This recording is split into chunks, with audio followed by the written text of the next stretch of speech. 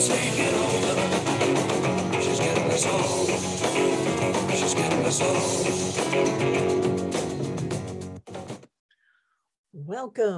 Welcome to the podcast, Awakening to the Voice of Gaia. I'm Catherine Alexander, and I'm so happy to have you here. I'm going to take you on an amazing journey where you will learn how to come home and how to become a partner to life. Healing the centuries-old wound of separation is not an easy thing, but it can be achieved in seconds. First comes understanding, and then the breaking of old habit patterns. Understanding is an inside job. Breaking patterns takes community.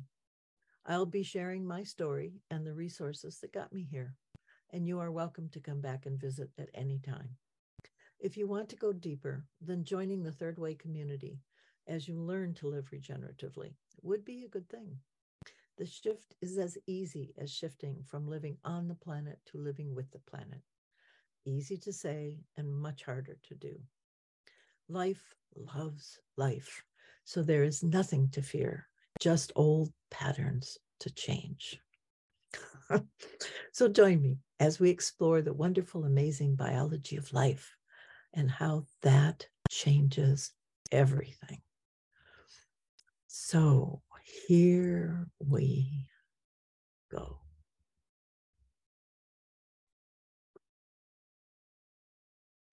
Welcome to Buckle Up, Buttercup.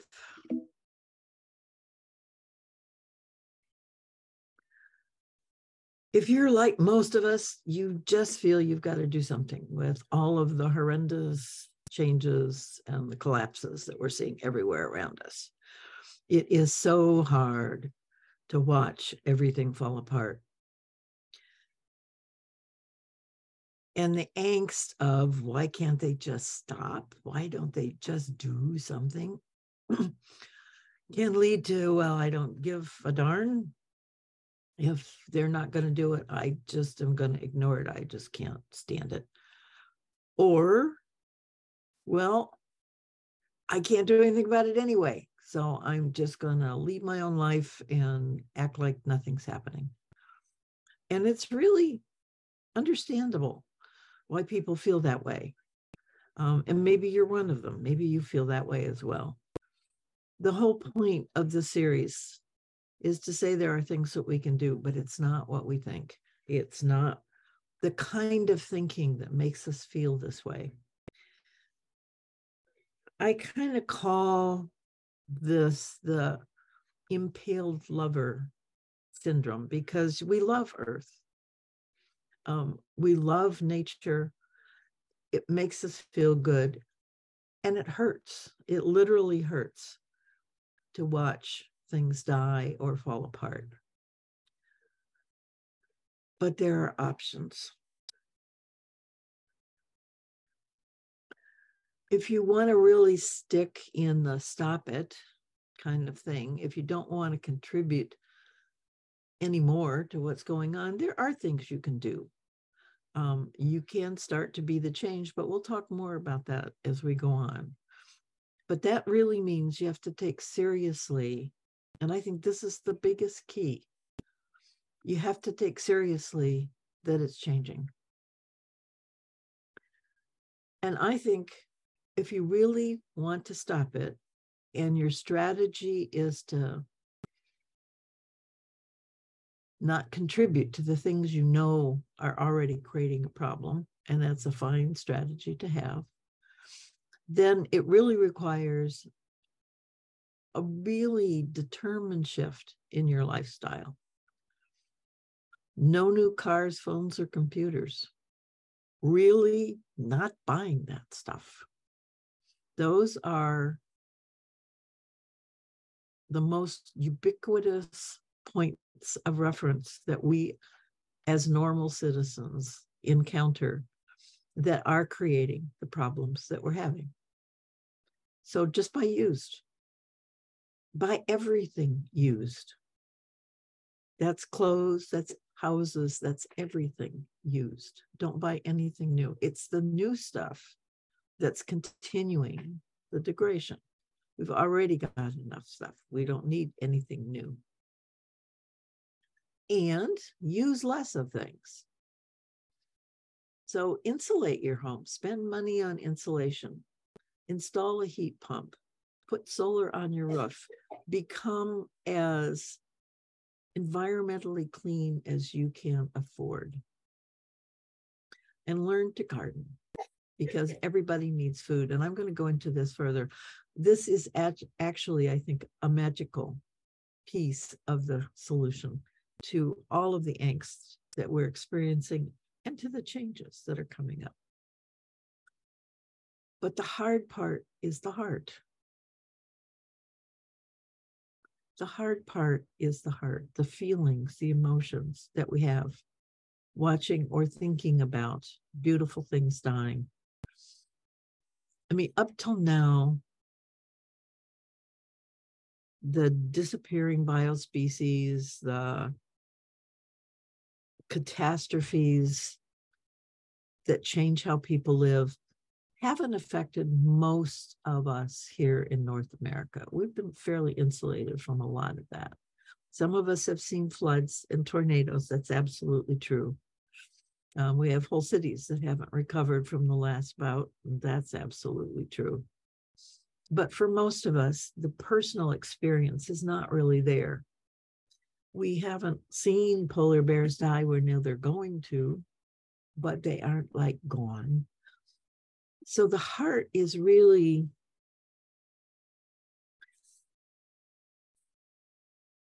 the place that's experiencing the pain of the future. It's not so much right now pain, it's feeling the pain of what is coming, what is in process. We are, in a way, passing through the eye of the needle. We're being impaled by those thoughts and feelings. But it is our personal insight that is both the tormentor and the healer. It is our personal discipline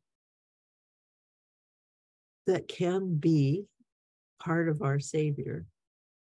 It's learning to manage our body, mind, and spirit. And that doesn't mean cutting off our emotions, pretending that they don't happen, ignoring them as though they really don't exist. It really has to do with having a new, fresher look at emotions and being actually more in tune with our emotions than we've ever been before. I truly believe that our path is found through our joy. And that's why the emotions are so key, because they tell you, they always have, tell you when you're right. You know it. You don't have to have anybody tell you when you're right. You know it, you feel it.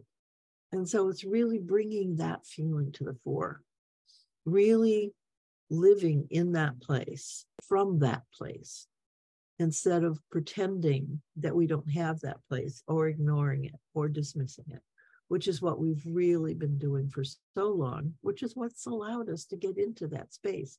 We've watched in horror as people have done things and things have been done. And instead of really following those feelings and acting on them, we've stuffed them. And so now's the time to really bring those out. And that takes practice, lots and lots of practice. It's not something that's going to come easy or happen overnight. I think we can play stop it all, or we can dance with reality. The stop it all ship has long gone, actually decades. We've been on this path for so long. And if you pay any attention at all, you know that we've actually increased our carbon emissions. So if carbon is the issue, we are toast, toast, toast. The fact that we've lost water and in the form of ice is, as far as I'm concerned, the lock on the door, because that ice will never be replaced. Never. I mean, it took millions of years to put that ice there. We have lost millions of years of ice. It's not coming back. And that ice is what kept us in the range that has worked for us for 65 million years. So the stop it all bus has long gone. We need to dance with reality if indeed we want to stay here. And that means we need to be present, and we need to be positive, and we need to be open, and we need to be learning, and we need to be willing to experiment. These are hard things for some people. And it certainly is hard when you're really caught, immersed in the angst and anger and sadness and fear of all of this stuff. So if you're going to dance with reality, you've got to be present. And that's not easy work, but it's really important work. To really acknowledge where we are, to let go of any hope or desire or thought about where it's just this, or we're just going to, or we'll do this until. Those, we are never going to have the style of living that we've got now. So the sooner we go, yep, it's gone, and then begin to think about and work toward what is possible, then the joy comes back into life. But this is hard work, folks. Really letting that go. And if this is something you really want to grapple with, I really encourage you to start listening to Michael Dowd. You can Google him, thepostdoom.com. He is really talking about all of this. I don't think he has the path forward. I think that's what the Coming Home Project offers. But all of that emotional work, and this is another reason for community. So I encourage you to join us. You can't go forward until you really are letting go of the past and really present. You can't see the future, I don't believe, until you're truly let go of the past. It is so important that we become sensitive to what's required now, that we need to be present in order to do that. We do the changing. The earth is taking care of herself. The earth loves life. The earth wants life. The earth is doing what she can to maintain life. And now life doesn't have to be in this particular narrow range that she's kept us for all these millions of years. We had life before that. So I do believe there'll be life after it. The question is our life. And I think there's a greater question, because we are all connected. We're part of her and she's part of us. So when we get that, when we act from that place, instead of the fear and the angst and caught up in all these other things, we can begin to be the partner we're supposed to be. We can begin to play the role that will allow for the next stage, whatever that looks like. But for us to play that role, to be that partner, we have to be present. And that's not having one foot in the past and one foot in the present, or one foot in the present and one foot in the future. You have no idea. We have no idea what the future is going to look like. It is so up for grabs. Being present allows that future to materialize without distortion and with our participation, if we're willing to participate. So we do the changing, but enjoy it. Really work to get to that place of enthusiasm. And it's not easy. I'm not saying it's easy. And curiosity for what the future, to be excited and stimulated by the changes instead of resistant and regressive. Attitude is everything. There's no alternative. There's no way to make it easy. We just have to go with it. We have to be with it, more importantly. Everything has cycles. This does too, but it might be a really long cycle. So it really requires accepting where we are without the hope that it's going to be different or that certain things will continue or whatever. It truly means non-attachment at its highest form. And non-attachment does not mean not caring at all, at all. It's intensely caring, but allowing everything to be free to make its own changes as well, not holding on to anything, not preventing anything from doing whatever movement is necessary for its response to what's currently happening. Hope is a seduction, and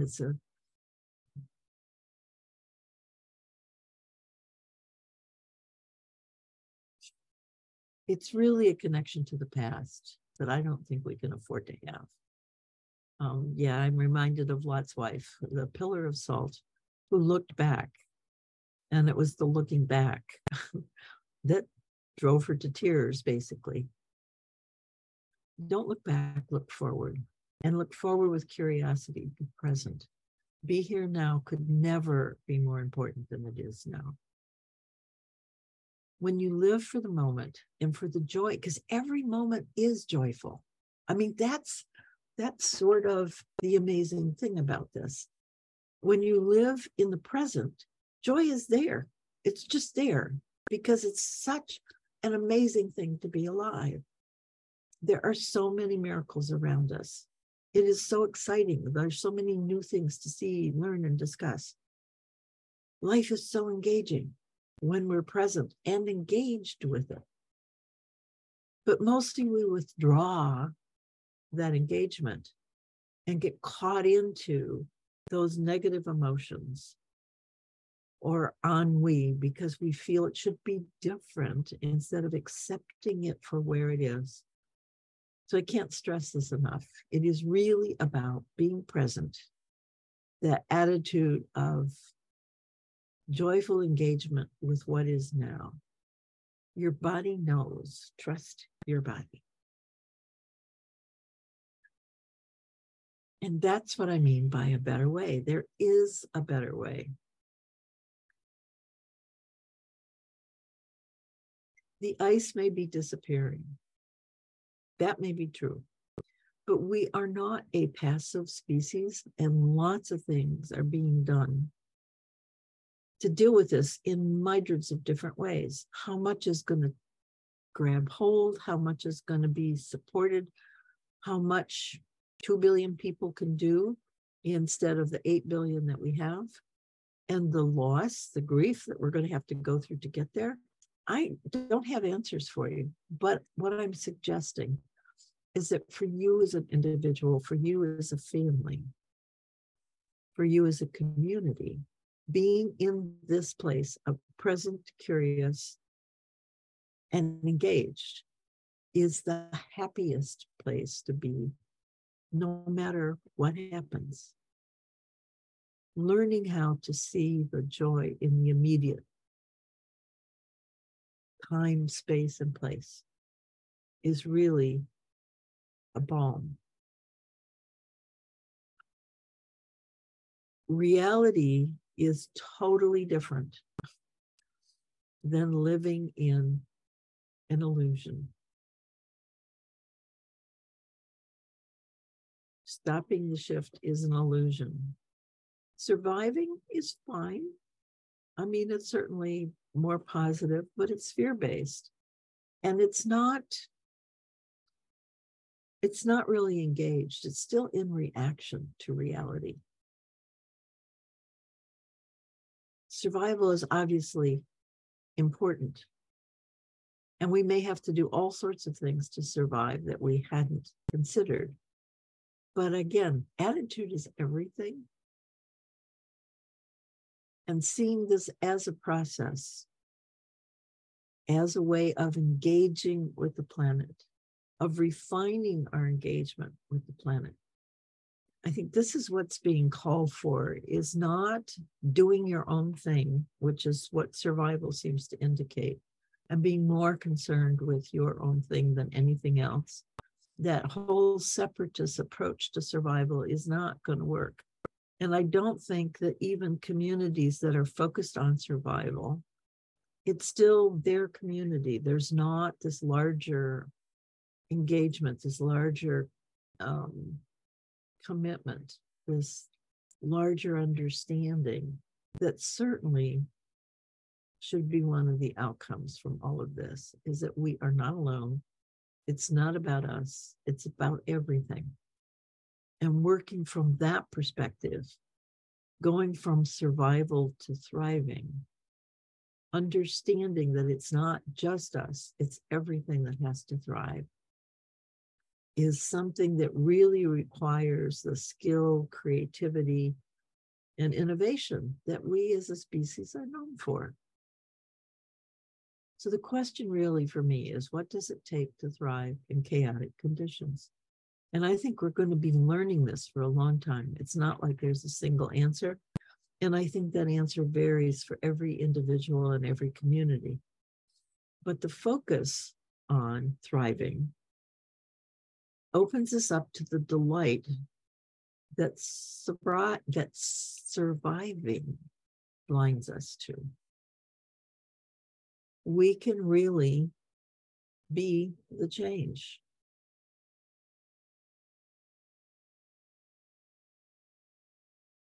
We can think and act like nature. We are nature. We have denied ourselves and dismissed those connections that have been talking to us for centuries. Our body knows. Our sense of joy knows. We put up with things. We make do with stuff. We ignore things. We put it off and procrastinate. We do all these things against all of the information our bodies and our emotions are giving us to do it differently. So we've resisted these lessons for so long. And now is the time to really dive into them, to get our hands in the dirt. Absolutely. You know, it's so amazing how much we're learning now, because we didn't know this with our minds before. Our hearts knew it, and certainly the indigenous ways of living incorporated all of this knowledge in how they lived. But when we stepped away from that way of living, we discounted and dismissed all of that. It doesn't mean we didn't have it and we didn't get it, but we stopped paying attention. So if we come back to our body, trust our joy, get our hands in the dirt, because our biome, all of the 30,000 critters inside of us that make our life possible, are connected to all of those critters in the dirt. There's lots of similarities. Mitochondria are found in almost every living thing, because it's what allows living things to take the power from the sun and transform it into self-power. So we have those connections. And when we put our hands in the dirt, then those little critters, those bacteria and fungi, reconnect and revitalize and refresh. We need that. And there's lots of scientific studies that really prove that our hands in the dirt can help with depression, can help with all sorts of things. It really makes such a difference. So gardening is truly a path forward. It really is. I don't care if you're not interested, haven't been interested in it. I'm really encouraging you to try it. Plant flowers. It doesn't matter what you do. But notice, pay attention. Oh, we're so called to pay attention now. You can't do it mindlessly. You can't do it without engagement. You can't just do it from a duty perspective. The attention, the awe, the joy, the curiosity create reverence and appreciation for the magic that life is. And what a wonderful thing to be able to support that, to be able to learn how the nuances, the subtle ways in which life is supported, and that we can do things to support life. So I recommend compost, because compost is what really enriches your soil. And it's part of that full circle. The planet as a whole is what is called a closed system because there's nothing new on the planet. The only thing that comes into the planet is the energy of the sun. Everything else is here. And one of our skills has been to take things away. So we burn them, or we create things that can't disappear, which pile up. Those are two of the problems that we have now. Resources are disappearing, and we're polluting, which is what happens when things pile up and they can't be put back into the earth.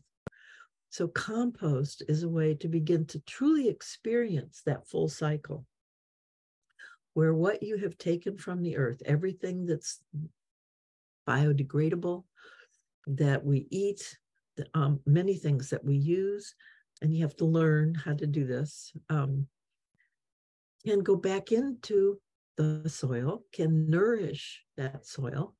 If it's composted, that process makes it accessible. So do that. Consider it a spiritual exercise, truly. It is a way of giving back. It is a way of seeing how what you do can create thriving life. Watch those earthworms. When you use compost in the ground around you, whether it's grass or a garden, doesn't matter. You should see those worms getting fat and juicy because they're being fed. And if they're being fed, so are all the microbes in that soil. And living soil holds water. So not only are you nurturing things, you're actually creating a safer space for yourself.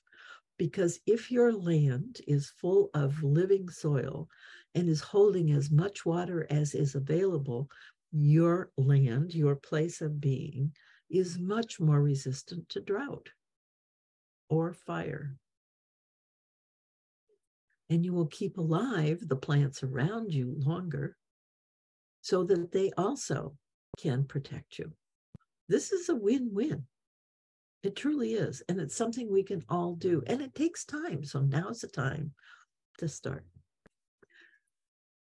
Another little favorite thing you're going to hear me talking about is a mini forest revolution. If you're a real activist and you really want to physically go do stuff and you don't want to feel like it's useless, that it really is going to have an impact, then I would really recommend Mini Forests. The book is Mini Forest Revolution, and it's written by Hannah Lewis, and it talks about a process that was developed by a Japanese gentleman, and I'm not going to say his name because I have to say it. I have to see it in order to say it right. But it is a way of revitalizing your area, a small area. You don't need anything larger than 6 car parking spaces. So your backyard is probably big enough to do this. So if you're really passionate and you really want to see results, this is the path for you. Mini forests allow you to plant the entire forest in a day, basically, but you have to do some research because you have to know what to plant. And you do have to do some soil prep to make sure that the soil is accepting. So there's a little pre-work here. But when you plant the forest, within 3 years, it becomes self-perpetuating. And it brings back birds and bugs and animals that used to be there because now they have a home. So in 3 years, you can see results. And these mini forests have proved to be incredibly resilient to difficulties because they're a whole, they're an ecosystem. They're not individual trees. Planting individual trees is not going to get us there. Tree plantations are not sustainable. They're not regenerative. They're not robust. They're better than nothing. They do help with the air. They help with water. They do help with some things, but they don't have the robustness, which is why we have forests. It's all these things together is what makes things forest resilient and resistant to the changes. So mini forest revolution is truly a path forward if you want to. And coming back to the Coming Home Project, it's not so much what you do, and you can do all these things, and it's certainly better than just sitting there and being sad.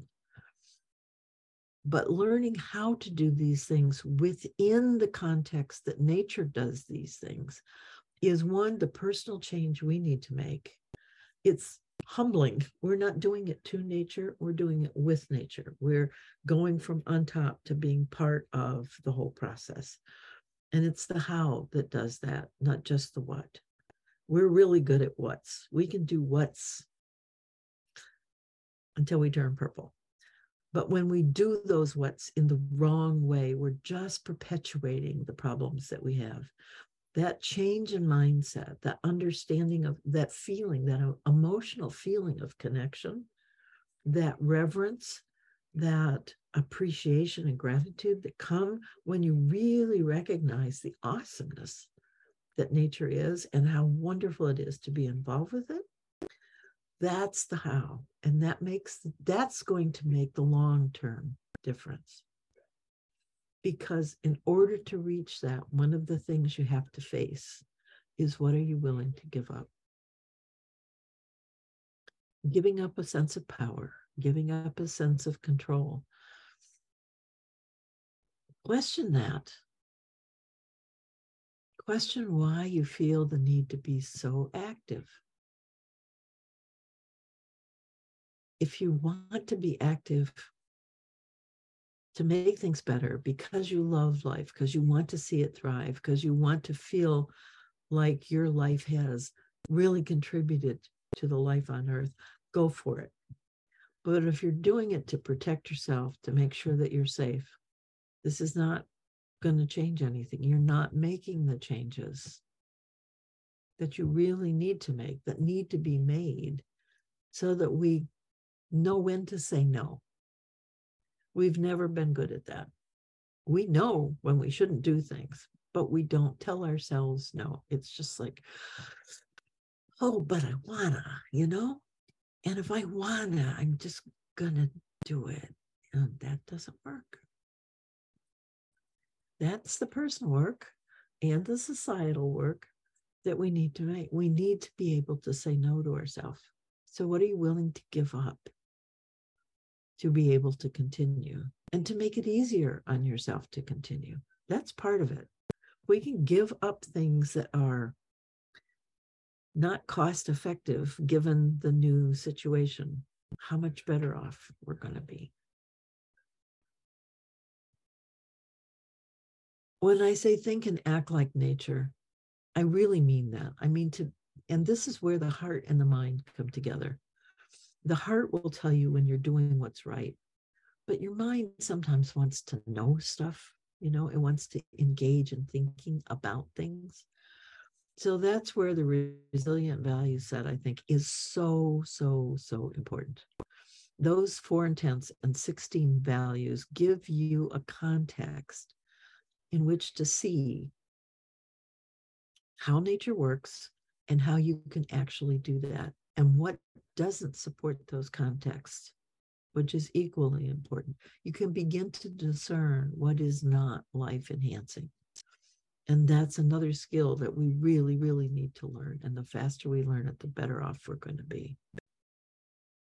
We want to know, as a species, as an individual, how to facilitate life on a day-to-day basis.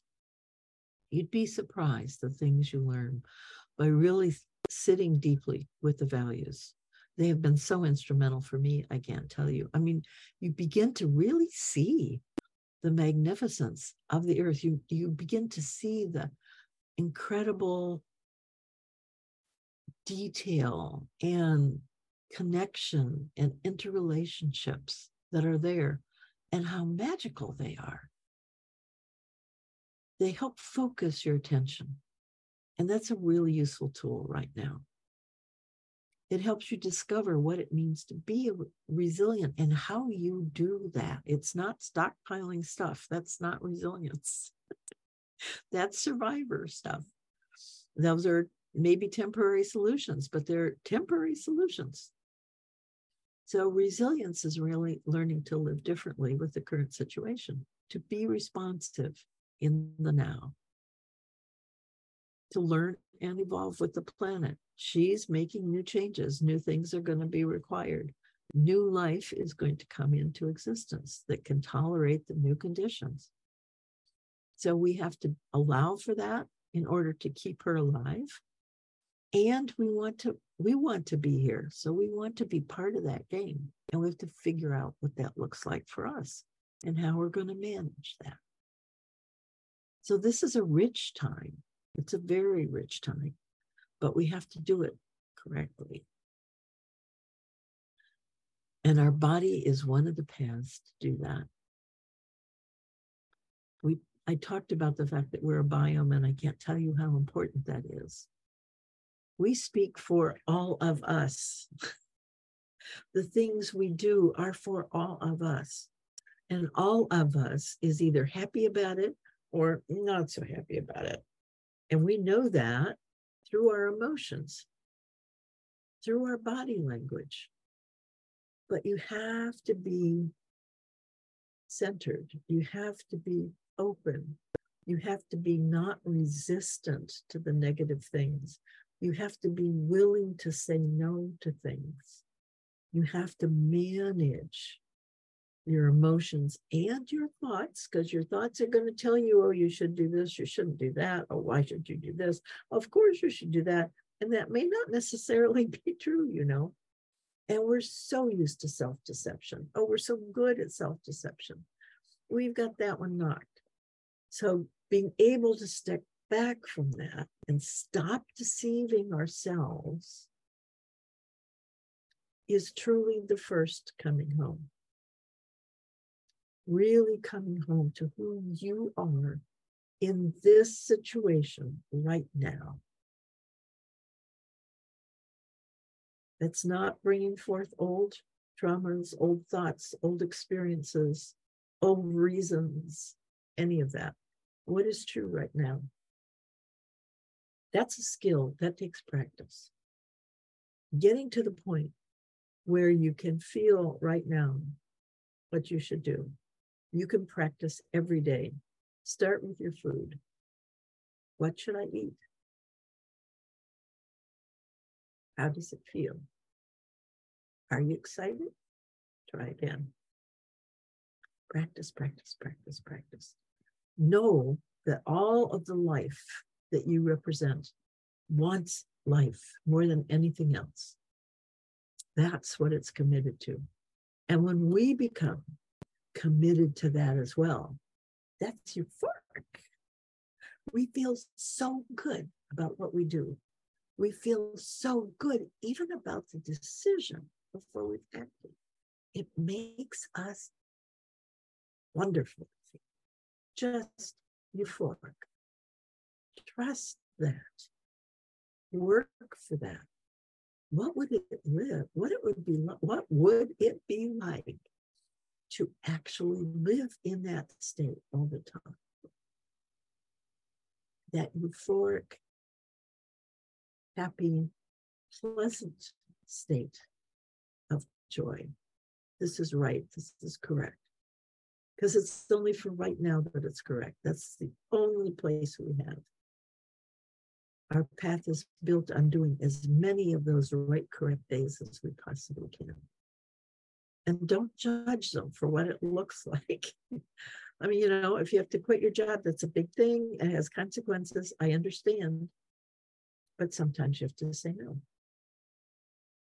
And trust. We've really lost the ability to trust. But it starts right here.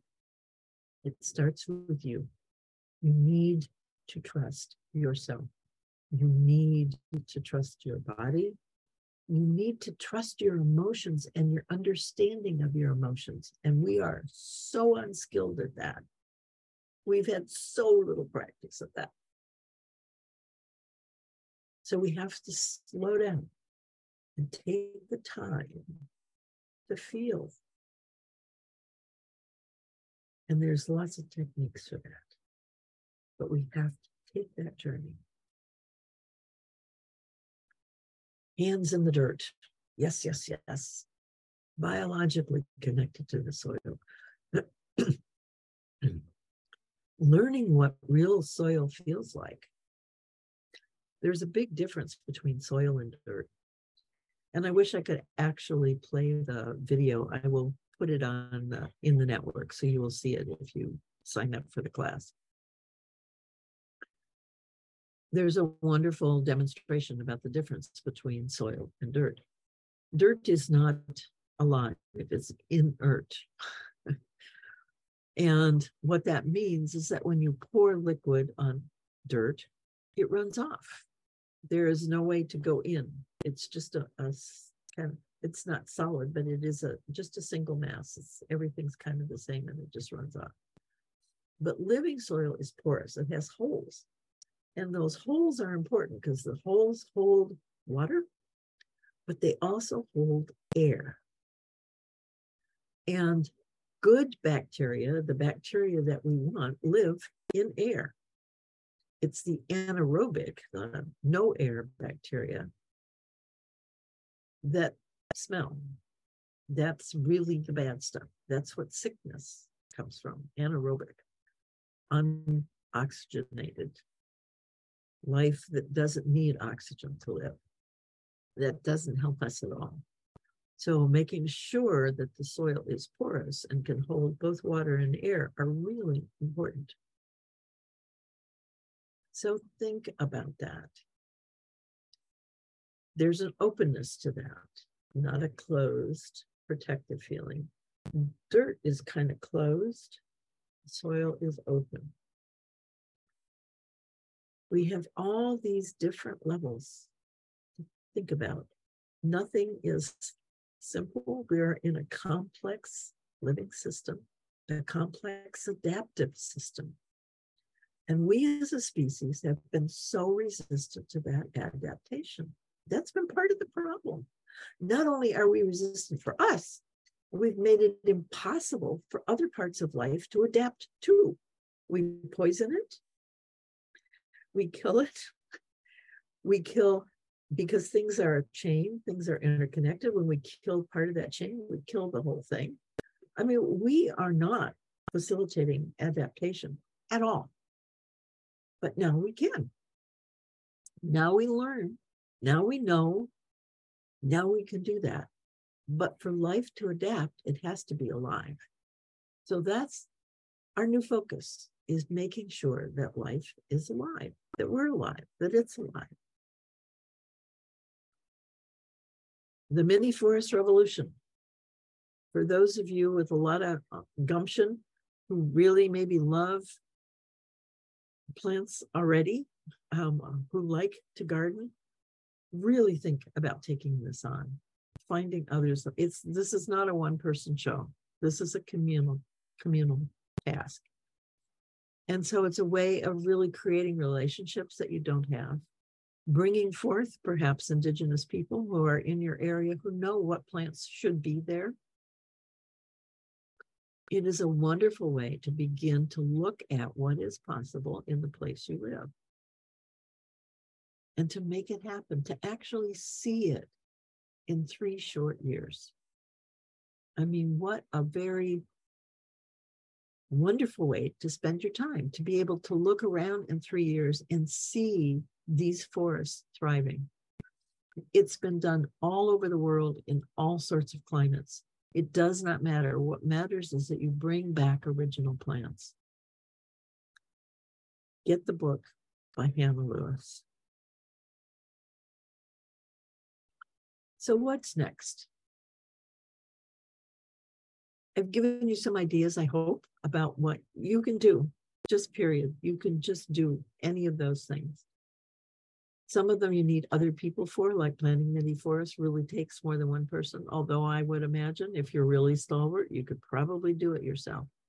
But this isn't a time to go it alone. That's not what we're here for. We're here to reconnect. We're here to begin to work with each other.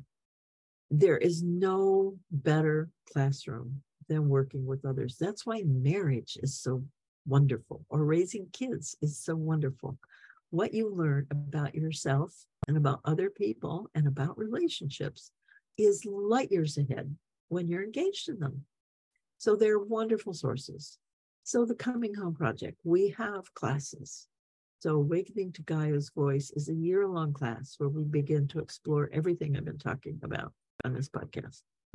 There's a class on living regeneratively. What does that mean, for heaven's sakes? And how can you quickly get a hold of that and begin to see what shifts you need to make in your local area? And Values for the Coming Crisis is a class that I dearly love because our values are so tacit. We claim all sorts of stuff and we never pay attention to it. What we pay attention to is what's really in our hearts and in our habits. And habits are the problem because we don't think about those value habits. We just pull them out when we want to. And that can cause us problems. So since we're in a new time, requiring new values, we need to have a new sensitivity and understanding that values actually form systems. And that really helps us understand and see what we're doing and how we're connecting and how we're making decisions with our family, our groups, our neighborhood, our communities. So I'm asking you again, what are you willing to give up in order to become free enough to walk bravely into the future?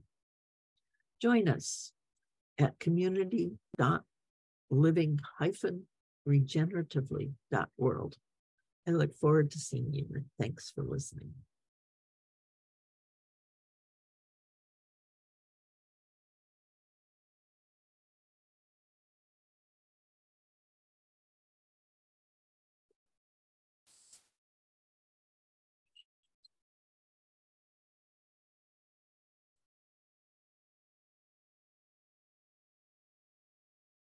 So thanks for listening. I so appreciate your joining me on this journey.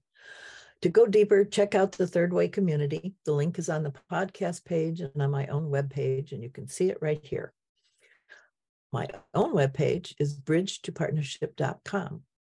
You can support my work through donations on my podcast webpage or by joining my Patreon page.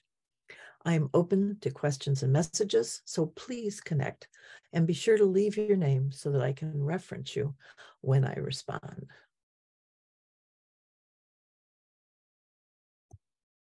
It's the new Mother Nature taking over.